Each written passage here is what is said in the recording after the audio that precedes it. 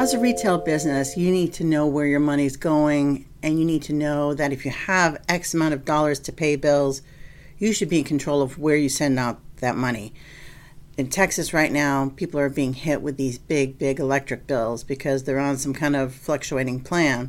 And people who were caught unawares and couldn't even log onto their computer to get out of autopay still have their system on autopay, and some of their bank accounts are getting drained. So that's a signal off the bow, so to speak. That is a warning to all of us around the country.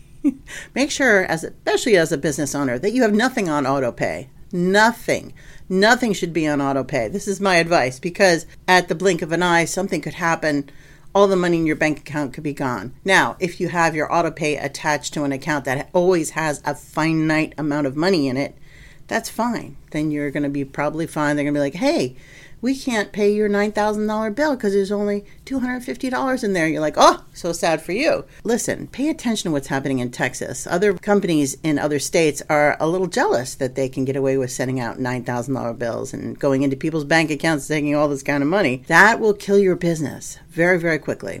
Take everything off autopay. Pay attention to where your money's going. Give everybody a little bit if you only have so much money to get out there to people. But of course, do your very best to make your expenses very low, make your income and your profit very high.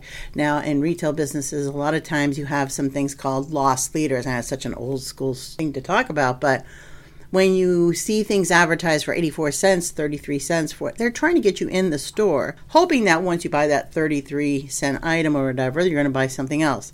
Well, small businesses have been doing this as well. So they'll put some things that are on special way at the back end of the store, making you go through the store. Some people are aware that that is happening. Other people are not aware, and they still enjoy shopping at your store. They love the service, and a lot of people do want to shop local. Really pay attention to that money, how it ebbs and flows in and out of your business. Take everything off auto pay. If you're having a problem with things like that, you can always write a letter to your attorney general at your state and tell them what you think is going on and what's wrong. If attorney generals in enough states get enough letters from people, then they understand there's a problem out there and they will act to protect you.